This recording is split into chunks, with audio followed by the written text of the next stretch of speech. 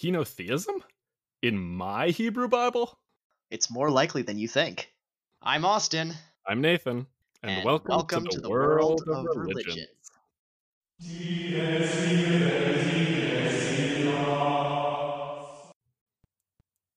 Welcome back to the world of religions, everyone. Some changes have taken place. We have ads now. Yeah, we're moving on up in the podcasting world. Neither of us have jobs, so yeah, we have to do this. Watch our podcast a lot. Yeah, you take what you can get, right? Yep. Yeah, we'll just be putting that right after the intro music bit for every podcast from here on out. Should only be about 30 seconds. Yep, so you can get right back to wild adventures in the world of religions. And Woo. today, we're covering a topic related to our episode before last. So we covered Hinduism and monotheism, polytheism, and all of that. And we're going to bring things a little closer to home for many of you Westerners listening.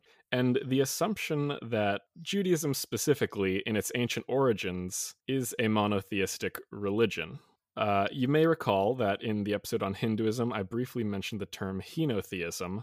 Austin's going to walk us through that a bit and introduce this likely unfamiliar topic. Yeah, so when you have polytheism, you can see the obvious etymology. It's polytheism, which is simply, many gods. Poly in Greek is many. And then monotheism is monotheism, one god.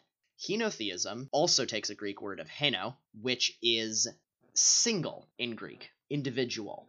However, the context of that single for heno is different than mono, mono being one as in the number one, heno meaning single as in single among others. When you say there's a single person, I don't mean that this is the only person that exists. I mean I'm talking about this specific person.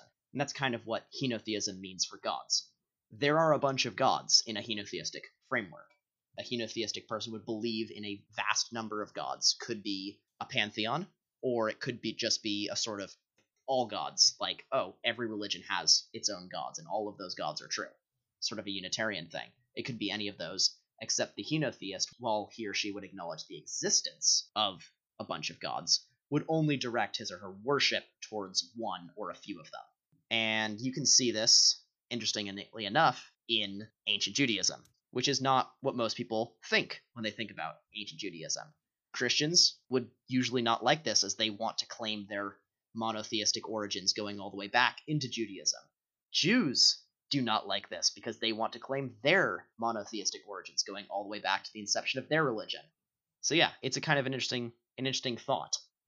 It is an interesting topic, and Austin just gave an excellent introduction to the term henotheism. And this discussion gets into the study of the history of Israel's religion. And scholars will debate exactly what early Israelite religion looked like because of several factors. For one, if you look at the Hebrew text, there are various reasons to believe that there has been a process of editing. And so some passages may seem to indicate a belief in multiple gods, others are more strictly monotheistic.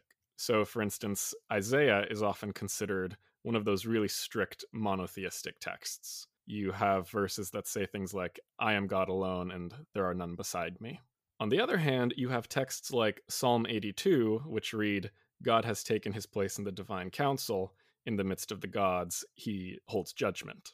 So whenever you have plural gods in the Hebrew Bible, that can be a bit eye-raising or eye-narrowing, because we're expecting, coming from our cultural backgrounds, that this is going to be a text that affirms solely the existence of one God. And this isn't just a Western perspective necessarily, because Judaism did become very monotheistic later on.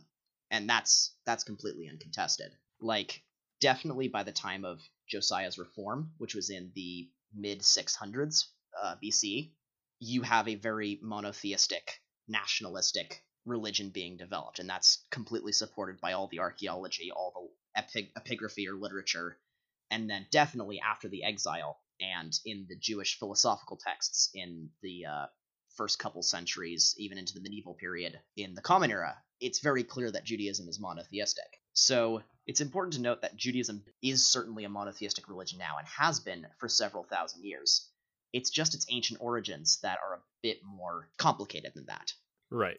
So, like Austin mentioned, the archaeology demonstrates that Israel became monotheistic in it during its history, but there are also examples of archaeology, for instance, the infamous inscription of Yahweh and his Asherah, which seems Yes. to depict Yahweh with a female goddess. And so you can see that definitely, even though it's contested whether or not this was part of the established religion or whether this was part of popular religion, there was certainly a period of time where, at the very least, the common people had a perception of Yahweh among other gods. So why don't you talk about the idea of the divine council for a bit? One of the verses you mentioned earlier was Yahweh took his place among the divine council. Am I quoting that correctly? Right, yeah. So what is this concept? Yeah, so that was Psalm 82 I was quoting. And the divine council is an idea that appears across religions, really. I mean, we're familiar with this concept from ancient Greece and Rome, right? Think of how many paintings there are of Jupiter or Zeus sitting in the center amidst the whole host of other gods, Juno, Hephaestus, and so on. But that concept is not exclusive to those religions or to the others where they appear, like Norse religion. The ancient Near East also had instances of pantheons and the divine council. Now, this is where things start to get rather technical, but I'll do my best to put this forth as plainly as possible. Well, I'm here, and Yeah. while I'm no stranger to technicality, I am a stranger to these technicalities, so I'll do my best to keep you on a layman's level. Great. So, one of the scholars who's done a lot of work in the field of divine plurality and the divine council in the Old Testament is a fellow named Michael Heiser. And a lot of what I'm going to be talking about today, I've gleaned from reading his various books and articles. So, Heiser makes the case that what you see in ancient Judaism is a reflection of a unique feature of Canaanite religion, which is the high god and the vice regent. So in Canaanite religion, and of course, Canaanite religion is closely related to Israelite religion, geographically, in time, culturally. And in Canaanite religion, you had the high god who was named El, and this is the same Semitic cognate that underlies Elohim, Elyon, various Hebrew words for God. So El is the high god in Canaanite religion. Baal, who you're most likely familiar with from the Old Testament, is what's known as the vice regent. And so, while El is technically the head of the Canaanite pantheon, Baal is sort of like his right-hand man. Okay. Now, in the Hebrew Bible, there is, on several occasions, especially within the Deuteronomistic history, This is the Deuteronomistic history is the books starting in Deuteronomy, continuing on to, I believe, Second Kings, correct? Yes, exactly. Thank you for that. So it's like the middle part of the Hebrew Bible. Exactly. So in these texts, you have the appearance several times of a figure known as the angel of Yahweh, the angel of the Lord. Right. I've actually heard Christians a lot of the time refer to this as an incarnation of Christ. Yes, exactly. That's something that started with as early as the early church fathers. So this is interesting because like it's a point of contest between Christians and Jews here. It's a really interesting phenomenon when you have two religions sharing the same religious text. But you are onto something there, and I'll get towards that a little bit later. But essentially, this figure in the Hebrew Bible, the angel of the Lord, is described in language that is both vague and unusually, maybe you could say incriminating of his identity. His identity as? Well, that's the thing. He's described in terms that make it sound like he is actually Yahweh. Okay. But at the same time, he's referred to as the angel of Yahweh. So for example, in Exodus 3, we have the famous scene where Moses encounters the burning bush. Now, Austin, from your Sunday school memory, who talks to Moses? God, as in Yahweh. Right. Except if you read the text closely, it says that the angel of Yahweh is the one who is in the bush. Right, okay. But when it speaks, it says Yahweh speaks to him. And so this is that vagueness I was talking about. Mm-hmm. We're dealing with multiple characters, it seems, but are they so separate? Are they different? I wonder how closely this connects to Hindu incarnations or Avatara, like we talked about 2 weeks ago, where you have manifestations of the same god as different individuals. Or are we dealing with an entirely separate concept here? No, I think there could be some sort of notional similarity there, maybe. Okay. It's an interesting parallel you're picking up on there. Another interesting case of this is in Genesis, where regarding the destruction of Sodom and Gomorrah, the text says, Yahweh called down fire from Yahweh in heaven. That's what the Hebrew itself says. Yes. Okay. Oftentimes, English translations will sort of try to cover up the awkwardness. Probably because the awkwardness almost makes it sound like there are two Yahwehs here. So that's interesting. Now we have two individuals that we're looking at here. Right. And so this leads to the argument made by Heiser and those who follow him that what we're seeing here is a parallel between the ruling structure of Canaanite religion and the structure of Israelite religion. So if you think of Canaanite religion again, you have El and Baal at the top, El being, the figurehead nominally, but Baal being the one who's oftentimes active in the world and with the other gods. And in Hebrew religion, you have Yahweh in heaven, and you also have the angel of Yahweh. So that's interesting, and we'll come back to that for a second. But now let's also think about, all the other gods, because we're kind of narrowing this down, right? Yeah, okay. But like I mentioned, there's this idea of the divine council. And El and Baal are not the only members of the divine council in Canaanite religion. Likewise, Yahweh is not the only divine being in the Israelite pantheon. So, in Deuteronomy 32, also known as the Song of Moses, in verse 8 and 9, there is this really interesting poetic description of Israel's origins, or even the history prior to Israel's origins, because it describes how Yahweh chose for himself Israel among all of the nations. It says, the Most High apportioned the nations according to the number of the sons of God. Now, this is a reference, in all likelihood, to the story of the Tower of Babel, where the nations are broken and, the people were unified but then separated. Yeah, for those unfamiliar with the story, it's that all the people of the world got together to build this tower because they wanted to show off to God. God had just recently flooded the world. They were not having that, and they wanted to build a really big tower, conceivably to, be higher than the floodwaters. And God was not happy with that, so he confused their languages. And this is the ancient Jewish myth for why people speak different languages. And so by confusing the languages, everyone disperses, and they can't talk to each other, they can't build their tower. There you go. Right. And so Deuteronomy is looking at this story and saying, well, this is the origin of all the nations having different gods and religions as well. So with the confusion of languages, you also have diversity of religion then. Yeah, so one way you might think of it is Yahweh is looking at all these people and saying, humanity has been rebellious. I'm going to give the nations over to these other beings for, you might call it stewardship, shepherding, various interpretations there. Okay. But sort of as managers.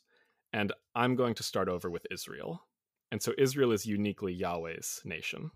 And that's in the same way that the Assyrians would consider themselves the nation of their own god.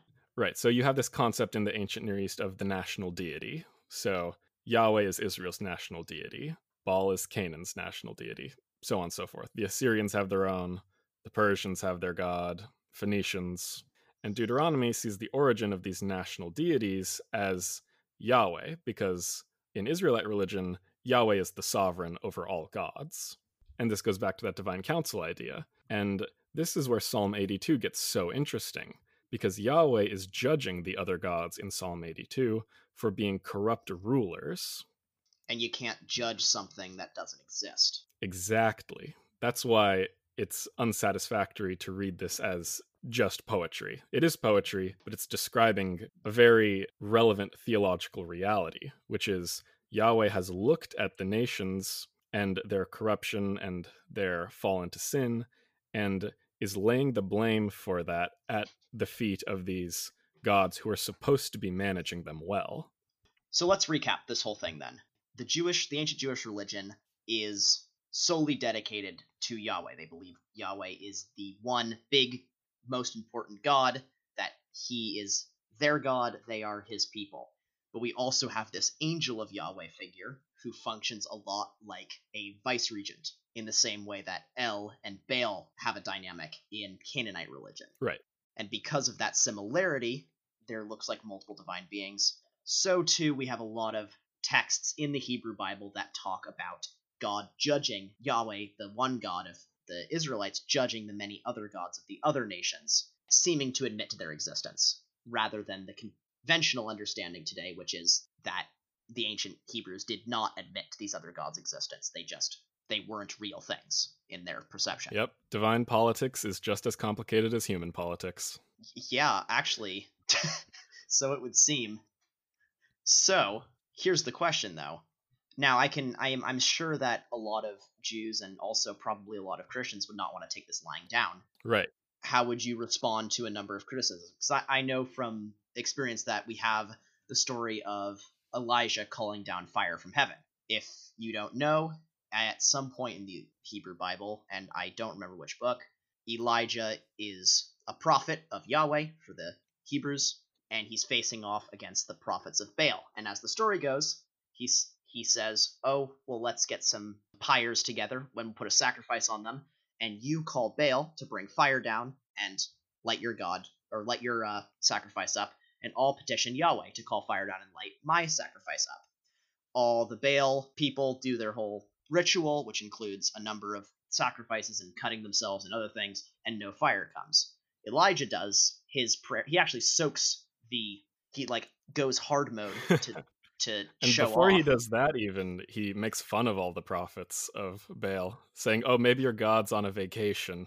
Try being louder." Right, so he makes fun of their gods, he goes into hard mode, and then prays, and according to the story, Yahweh sends fire down and consumes the sacrifice, Elijah wins, and then he kills all of them, because that's how you settle those kind of disputes in the ancient world. Regardless, that story is very mocking, and it seems to have an attitude of against that god even existing, not merely against its powerlessness. Elijah is really mocking their god's effectiveness in any real way.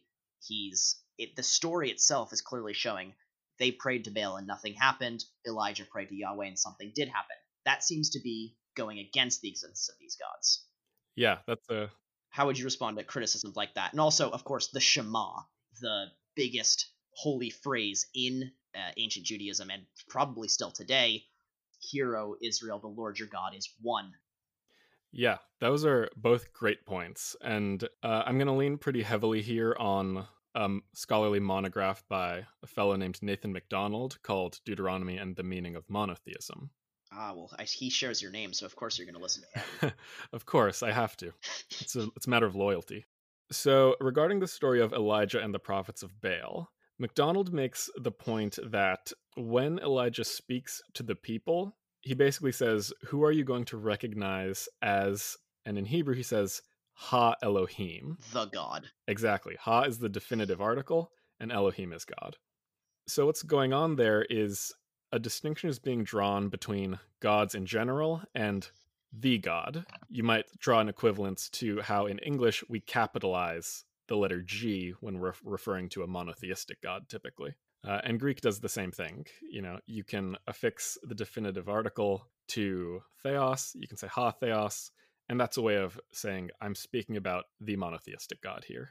Is the ha in Greek too? It's an omicron in Greek with a breathing on it. So you would say HO in Greek. Oh, okay. Whereas it would be HA in Hebrew transliteration. Well, there you go.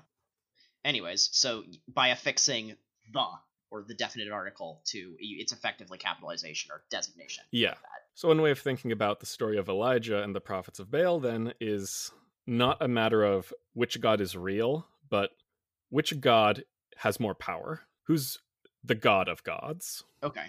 And also, I would imagine there's a temporal bit to this too, because as we did say, the Hebrew religion did become monotheistic over time, certainly by the time of Josiah's reform. So I guess the question would be, when did this attitude, and why did this attitude start shifting?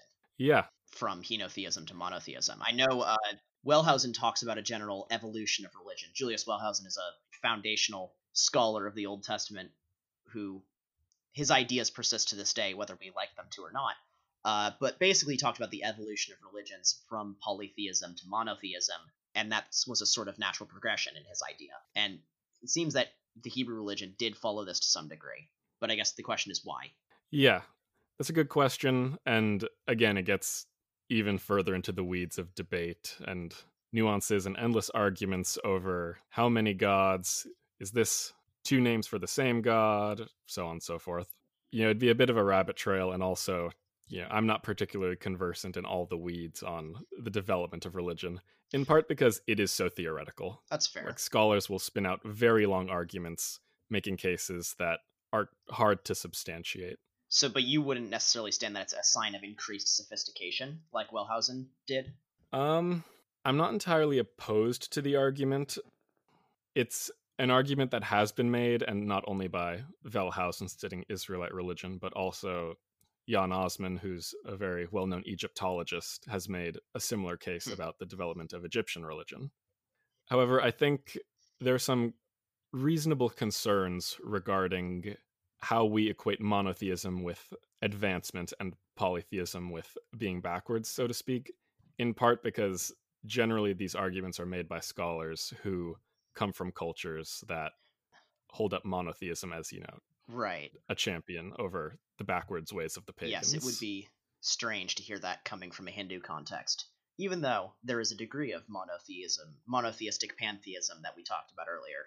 And even the terms monotheism, polytheism, and so on, those terms were invented in an Enlightenment context to categorize religions That is fair. against one another, oftentimes favoring monotheism. Yeah, that makes sense. And then regarding the Shema, so the Shema does say, the Lord is one. The Lord is unique. Okay. Another way of translating it. However, there's a good case to be made that this is not so much a statement about how many gods there are primarily. It's more a case of, who are you loyal to, Israel? The answer being, the Lord our God, the Lord is one. There is only one God whom we worship. And so you can worship one God while still recognizing that there are other beings up there in the heavens called gods that exist. Do you have a counterpoint?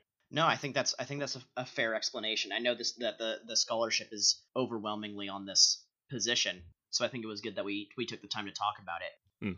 It's just a very interesting, because you see in the development of religions, it almost followed Israel's national development in a way, because you have, I mean, according to the traditional story, you have a bunch of slaves that leave Egypt, and they were kind of steeped in an Egyptian culture, and then they show up in Palestine, kind of create their own kingdom that doesn't do terribly well. It's a bunch of tribes in a sort of confederate alliance. They don't really have a unified anything, really. They don't have a temple. According to their scriptural books, they're worshiping still at the tabernacle thing, which is a tent. It's not a serious religious structure. And then you get into the monarchy at the start of the first millennium BCE, and now you have a centralized government. You have kings. You have a temple that gets built. And as the nation centralizes, so too does its religion. Not necessarily saying that one happened because of the other, but they do seem to happen around the same time. Yeah, that's a very interesting point you bring up regarding the parallels of theological development and national development, because next what I was hoping to talk about is how this sort of henotheistic perspective got phased out over time, and how Jewish theologians grappled with these texts that seem to indicate the presence of multiple gods. All right, then. Sound like a good step forward? Yeah, go ahead. Okay. So, as you heard, we looked at a couple of texts that seem to indicate the presence of multiple divine beings, both, apportioned to the nations, and possibly even something going on within the person of Yahweh, that being Yahweh and the angel of Yahweh. And as Judaism became more explicitly monotheistic, they had to deal with these texts because, since they also valued their scriptures very much, they were reticent to change them for theological reasons. That's not to say that never occurred, but they were going to be, somewhat uncomfortable altering the text to defend their theological tenets. So one of the ways they dealt with this was through the similar theological reasoning that still occurs today among these texts that seem to describe other gods. Namely, well, it's poetic, it's not literally other gods, it's a figurative representation of human rulers, those sorts of Or moves. perhaps a mockery. Right, or it's just a polemic, it's not seriously taking these gods to be real. But there was something a bit more interesting with texts regarding the angel of Yahweh, because, like I said, some of the ways the angel of Yahweh is described makes it sound like we've got another being here who is on equal or similar footing with Yahweh. And unfortunately, a lot of this development is hazy to us, but this scholar of Judaism called Alan Segal wrote a lengthy treatment of what's known as the heresy of the two powers in heaven. In rabbinic materials, you have references to this, which is a heresy wherein someone says, as the name implies, there are two powers in heaven. That would be two Yahwehs, in a sense. And what Segal did, which was so interesting, is that you can trace the existence of the two powers heresy to around the same time as early Christianity and Gnosticism. Huh. So that would also be when Christianity was hashing out the Trinity, or three powers in heaven. Exactly. And it would also be the same time that the Gnostics are developing their incredibly intricate cosmologies of divine beings. Which, includes a very similar vice-regent thing when you have the monad self-reflecting and creating a lesser god. Exactly. And so by demonstrating that the two powers heresy was, or what the rabbis called a heresy, was in play around this time, that shows that maybe this notion of two powers wasn't just a medieval reflection, which is when many of the rabbinic texts were recorded, but going all the way back to these times of, breakneck religious development regarding Christianity, Gnosticism, and Judaism, which are all in this cultural stream mixing together, pushing back on one another, and so forth. Yeah, that makes sense. And so one way of reading what's going on is some Jewish thinkers, and likely Christians as well, were reading these texts that describe Yahweh and the angel of Yahweh and saying, there are two powers. Not to say that there are two gods, but almost like there are two aspects of God. And so, Austin, earlier you mentioned how Christians have made the case that the angel of Yahweh is a Christophany, an appearance of the second person of the Trinity in the Old Testament. Yes, that's a common Christian interpretation. And so one way of reading the doctrine of the two powers, or as the rabbis would call it, the heresy of the two powers, is a way of making sense of these texts in a way that preserved monotheistic convictions. There is one God, but two powers. So kind of like the Christian conception of one God in three persons, the Trinity. Exactly. You introduce some Greek metaphysical language, and all of a sudden you've got a similar ontological setup to what Christians would describe as the Trinity. Ooh, Greek metaphysical language. That makes every religion more interesting. Ousia, hypostases, all those good things. Yeah.